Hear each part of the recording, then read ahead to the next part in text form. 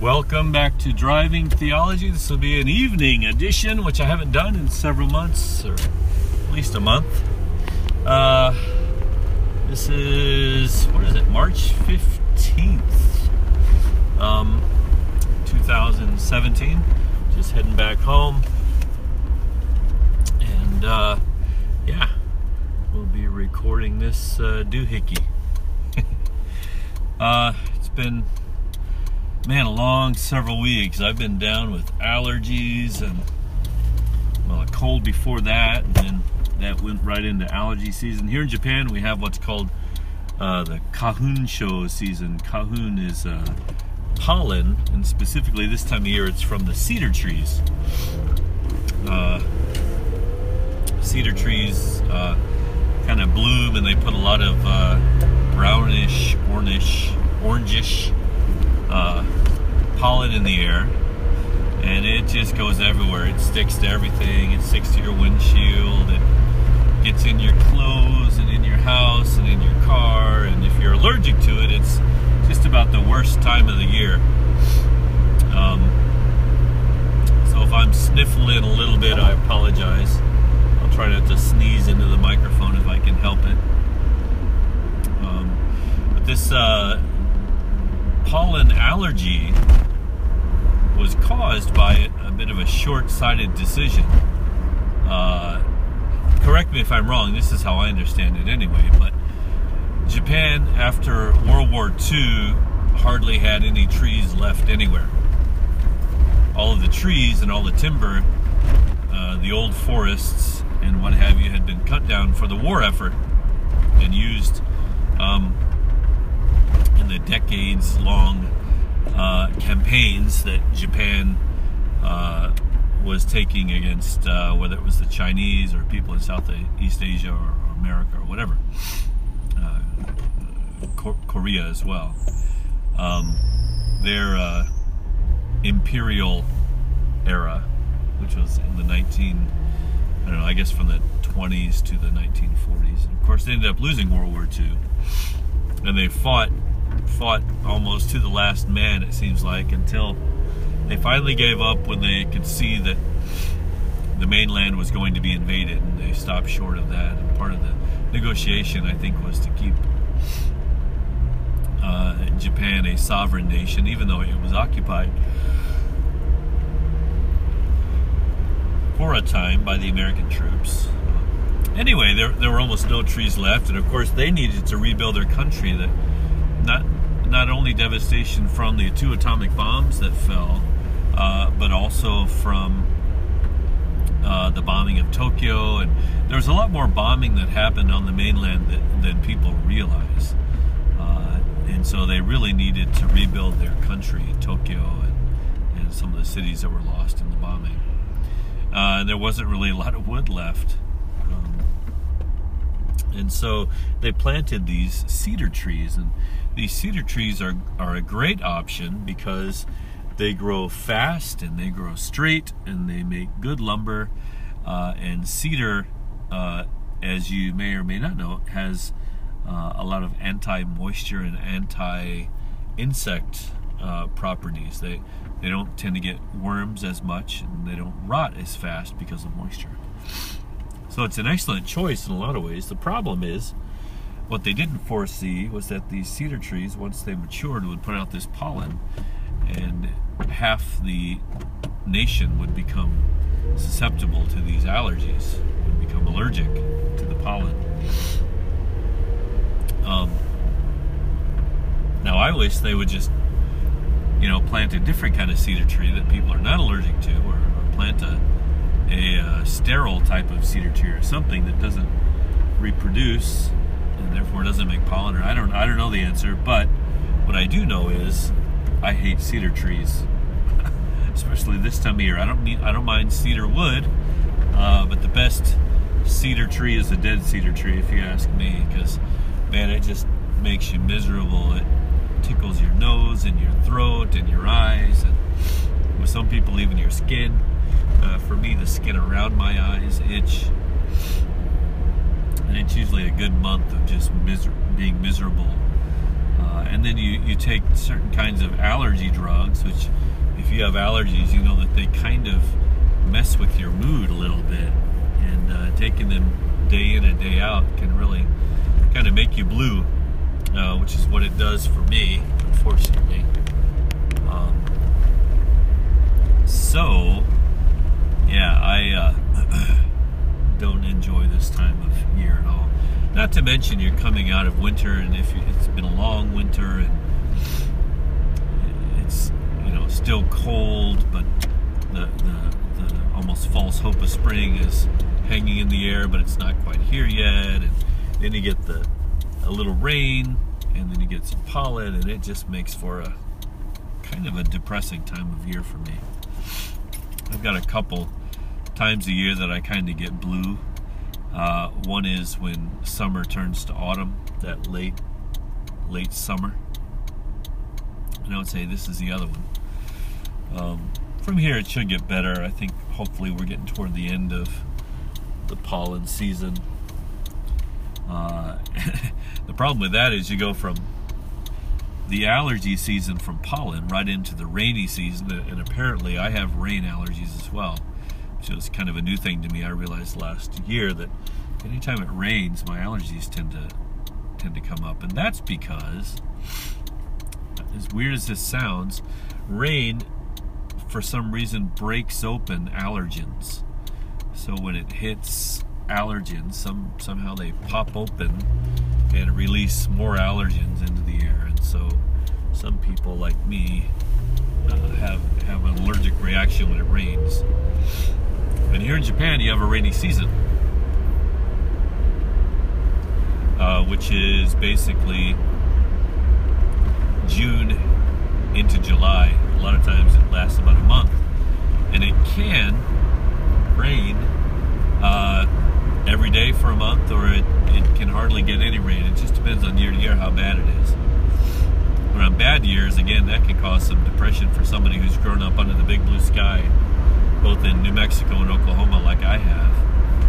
And then you get, into that time of year, and you don't get any blue sky for, almost a month. And it can kind of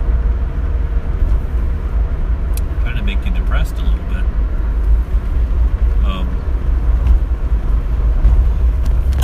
Excuse me. Yeah, so I've had a little bit of the blues, let's say, from all this junk happening. But hopefully it'll be over soon.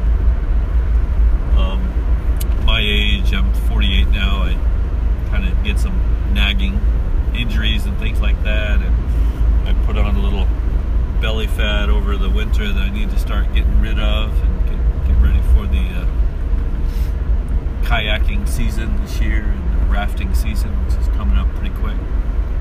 I'm going to have to start dieting pretty soon. I really need to get my toe well. What to do about that? Anyway, I got a little case of turf toe, which is a sprained big toe. Anyway, there you go. That's all my old man problems. Well, nearly all of them. That's all I want to talk about anyway. So, yeah, let's talk about today. Man, what's going on in your neck of the woods? Here we're still on this journey of figuring out life outside of the institutional church, and what I like to refer to as swimming in the middle of the pool, in the middle of the deep end at that.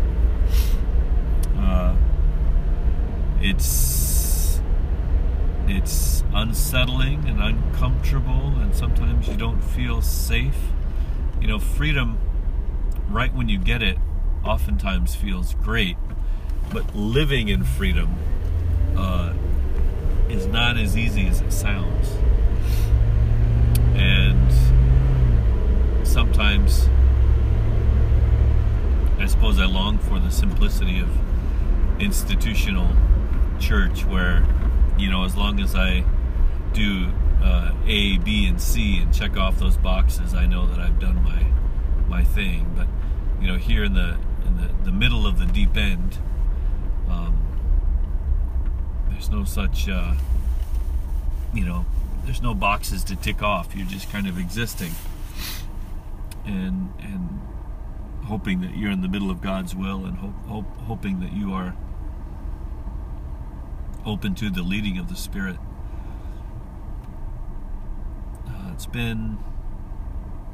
It will have been almost 3 years since we stepped out of the institution.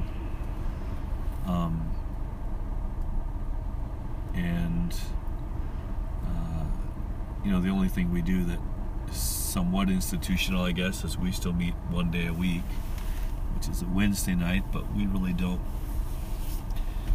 people kind of come whenever they're ready to come, and we just kind of see who's there, and we do some stuff, and we might read the Bible, we might pray for each other, we might sing songs and whatnot. A couple of weeks ago we started a movie, and hopefully we'll finish that movie tonight, called Son of God, which is a recent movie about the life of Christ that came out. It was a series done by, I can't remember now.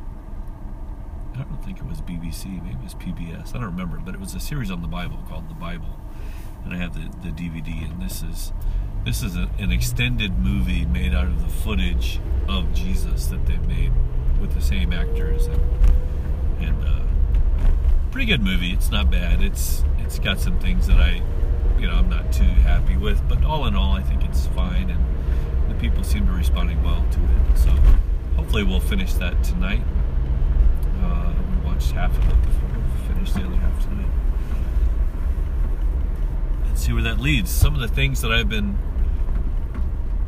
listening to on podcasts and reading, which are kind of challenging me. I listened to a podcast today that featured Alistair McIntosh, and he was talking about his book,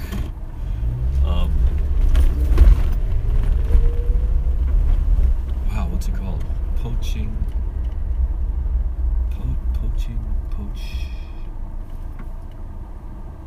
What is this? You go on a pilgrimage. Poaching Pilgrimage, I think is what it's called. Yeah, Poaching Pilgrimage. And he talks about the experiences he had when he went on pilgrimage back to his home island, the Isle of Lewis in the Hebrides in Scotland. And he, I won't explain the whole title, but quite an interesting guy. He didn't grow up, sorry about the noise, going through some road construction. He didn't grow up in a tradition that was very mystical at all, or talked about pilgrimages or anything like that. But it's something that I think he discovered later. And so the idea of pilgrimage is kind of on my mind today. What it seems to have meant in times past was people going to holy places where significant people had lived or things had happened, heroes of the faith. Probably the most famous pilgrimage people make today would be the one to the Holy Land. People go back to Jerusalem and Galilee to see where Jesus walked and to see the places he lived, to see where he died, things like that. And I think people are meant to have kind of some kind of a religious experience when they do a pilgrimage. That's probably one of the more famous pilgrimages in the Christian religion. Of course, the pilgrimage to Mecca is quite famous, and one that followers of Islam are supposed to make once a lifetime. Excuse me, at least once in a lifetime. And that's really far away for some people. There are various pilgrimages on different planets. I actually can't say that I know of any pilgrimages on American soil. Nothing comes to mind. I would think there are some. I would think a great pilgrimage for Christians to do in support of Native Americans, I would think, to be to walk the Trail of Tears, to maybe do a pilgrimage on the Trail of Tears. That would be something, perhaps, that would lead to greater healing between the races in the States. I would think pilgrimages having to do with slavery, the slave trade, or even the atrocities perpetrated by the conquistadores from Spain and Portugal and Europe, who came and committed genocide in the New World on the native peoples. Those might be great.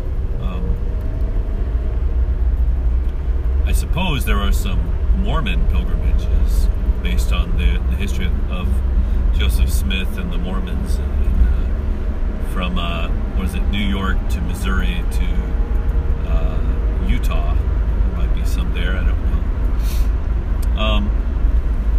But the idea of pilgrimage is also much like Alistair McIntosh. It's pretty foreign to me as well. It's not something that I had ever thought about. I enjoy hiking trails and backpacking, things like that, but I never thought of it as a pilgrimage. But it does appeal to me, mostly because of the camping, I think. I'm not sure what pilgrimage I would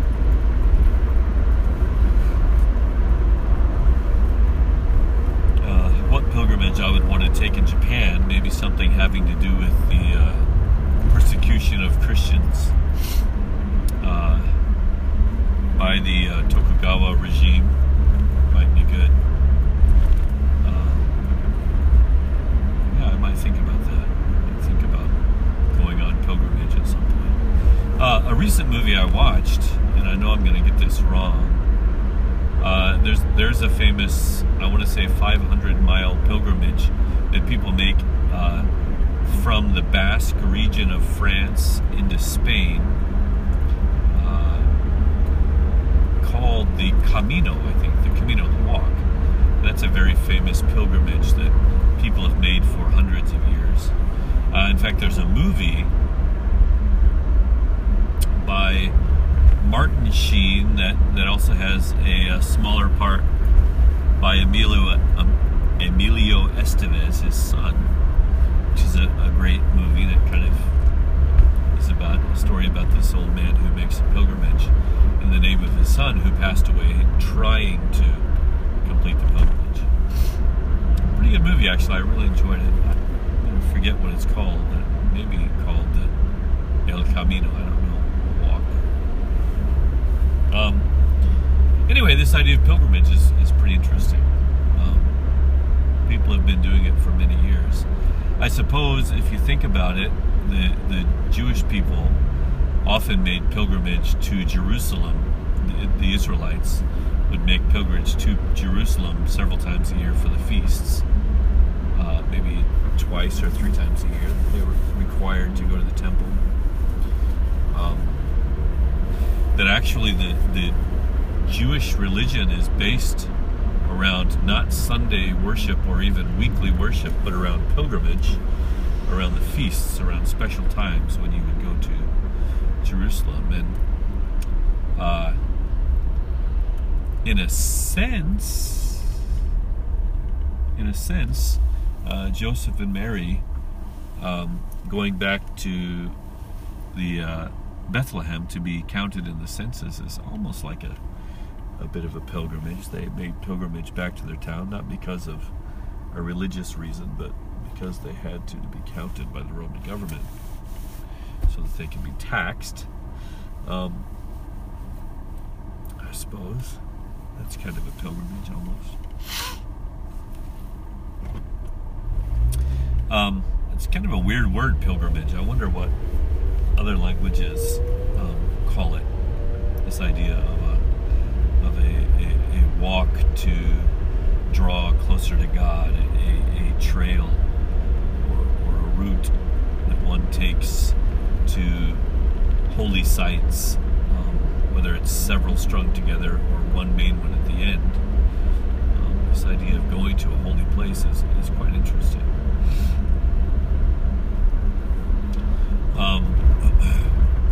one hand, what I know about Jesus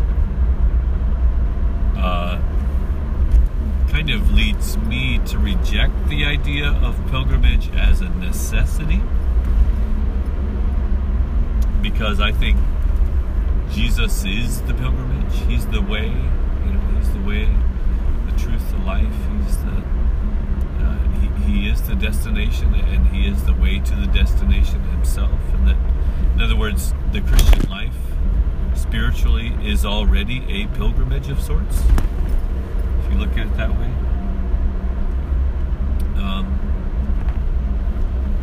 On the other hand, Jesus did go to the temple, both when he was 12 and at other times. He did what was the pilgrimages that were required by the law, presumably when he was young. At least whatever was within his power to do. I'm sure he had to defer to his parents, but by all accounts, they were probably very good Jews and followed the requirements of the law.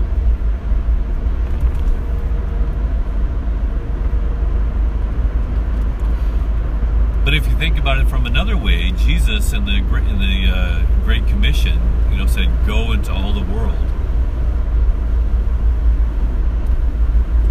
Go into all the world and preach the gospel, teaching them all that I've commanded you, teaching them to obey all that I've commanded you, baptizing them.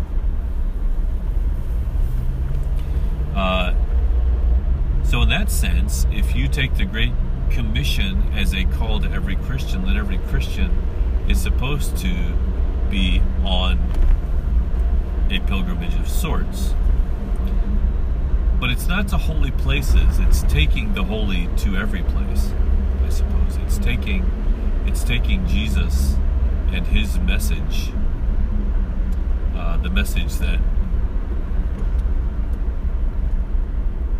he is Lord, that he is in charge, that he has conquered sin and death, and that we have been made whole by his blood and brought near to God. Which is obviously a pretty great message, right? That message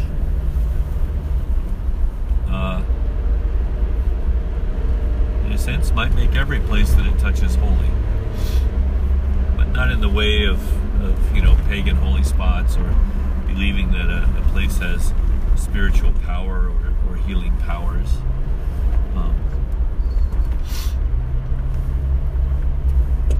I don't see any harm in pilgrimage unless you think it has to be done. I think that's where the harm will come in if we if we come to the conclusion that pilgrimage is a moral imperative, that to not make pilgrimage is to sin. Well, in that case, I think we're in a kind of a dangerous theology at that point.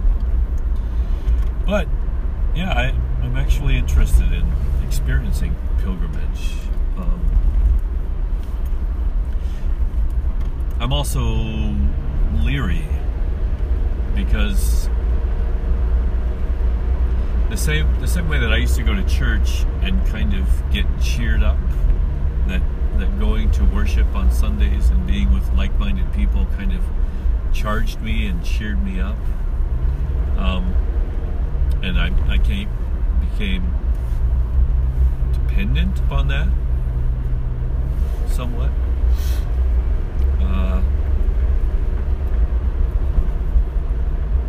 I suppose you could become dependent upon pilgrimages as well, just like some people, and I've been there, have become dependent upon conferences and meetings, special meetings that take place to kind of recharge you.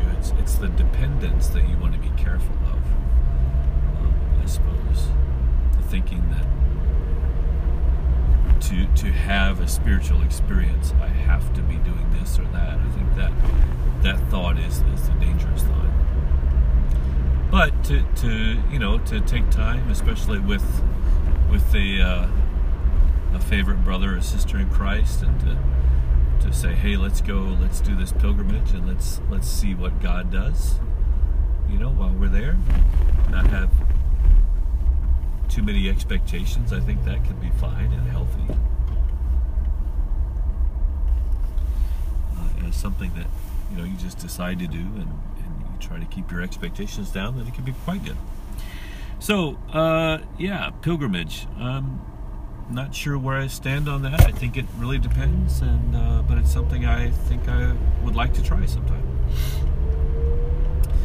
Something else that Alistair McIntosh brought up in this podcast. This is a podcast.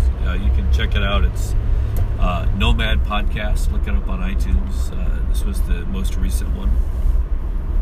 We're in the hundreds. I'm not sure 100 and what, but it's the most recent podcast that's up there, somewhere around March 15th. We're gonna look for it. He talked about the danger of making our Christ too small. And he has kind of, this is going to be controversial, but he has a big interest in pagan religions, especially the religion that existed on his island before Christianity came. And what truths might be found in that religion and other religions. He references Hindu and other religions as well. But he kind of made this statement, and that is, isn't it possible that Jesus can be found by people of all religions? And then he said, including Christianity. It's possible that you can find Jesus in Christianity. I'm able to laugh at that because I've been that person, right? I've been a Christian really all my life. But I can't say that I've known Jesus very well, much of that. I feel like I know him better today than I've ever known him before. And I would say the last 17 or 18 years have been the most intense period of that. But I'd say out of the 17 or 18 years, I'd say half of that have been, or even a little less than that, have been discovering Jesus in more and more intense and real ways. Both learning more about him and getting to know him better through relationship.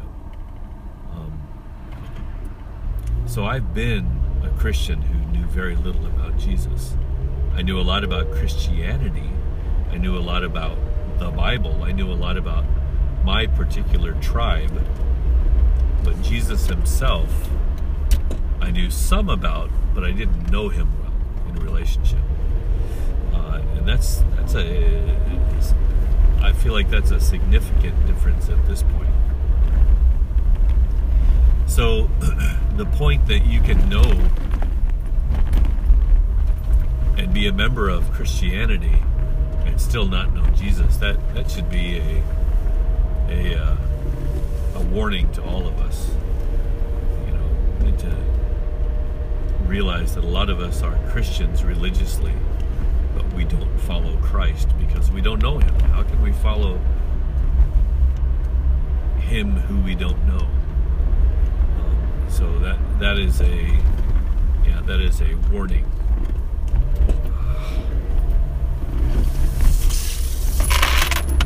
Oops, that didn't sound good.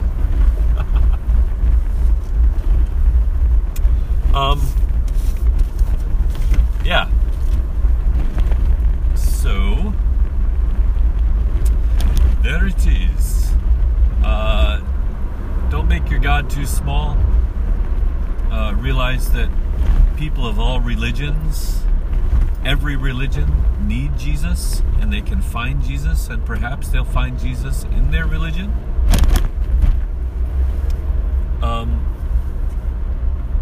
Perhaps their religion will lead them to Jesus, but don't confuse your religion with Jesus. Jesus is not a religion. Jesus is a living, breathing person who longs to know you and to be known by you intimately.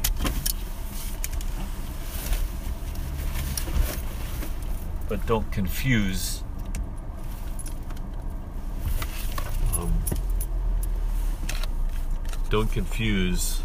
him with the religion that bears his name. They're not the same. They are not the same. And if you are a pastor or an elder or some kind of a leader out there, your highest calling is to get people's attention off you and onto Jesus, and let that be the end of it. And the sooner you do that, the better for people. The faster they can mature into Him. So I'm gonna take my friend Pat's advice and just cut it off there. I'm starting to ramble a little bit, but there's a few things for you to chew on, and you guys have a great week, and we will talk to you again later. Ciao.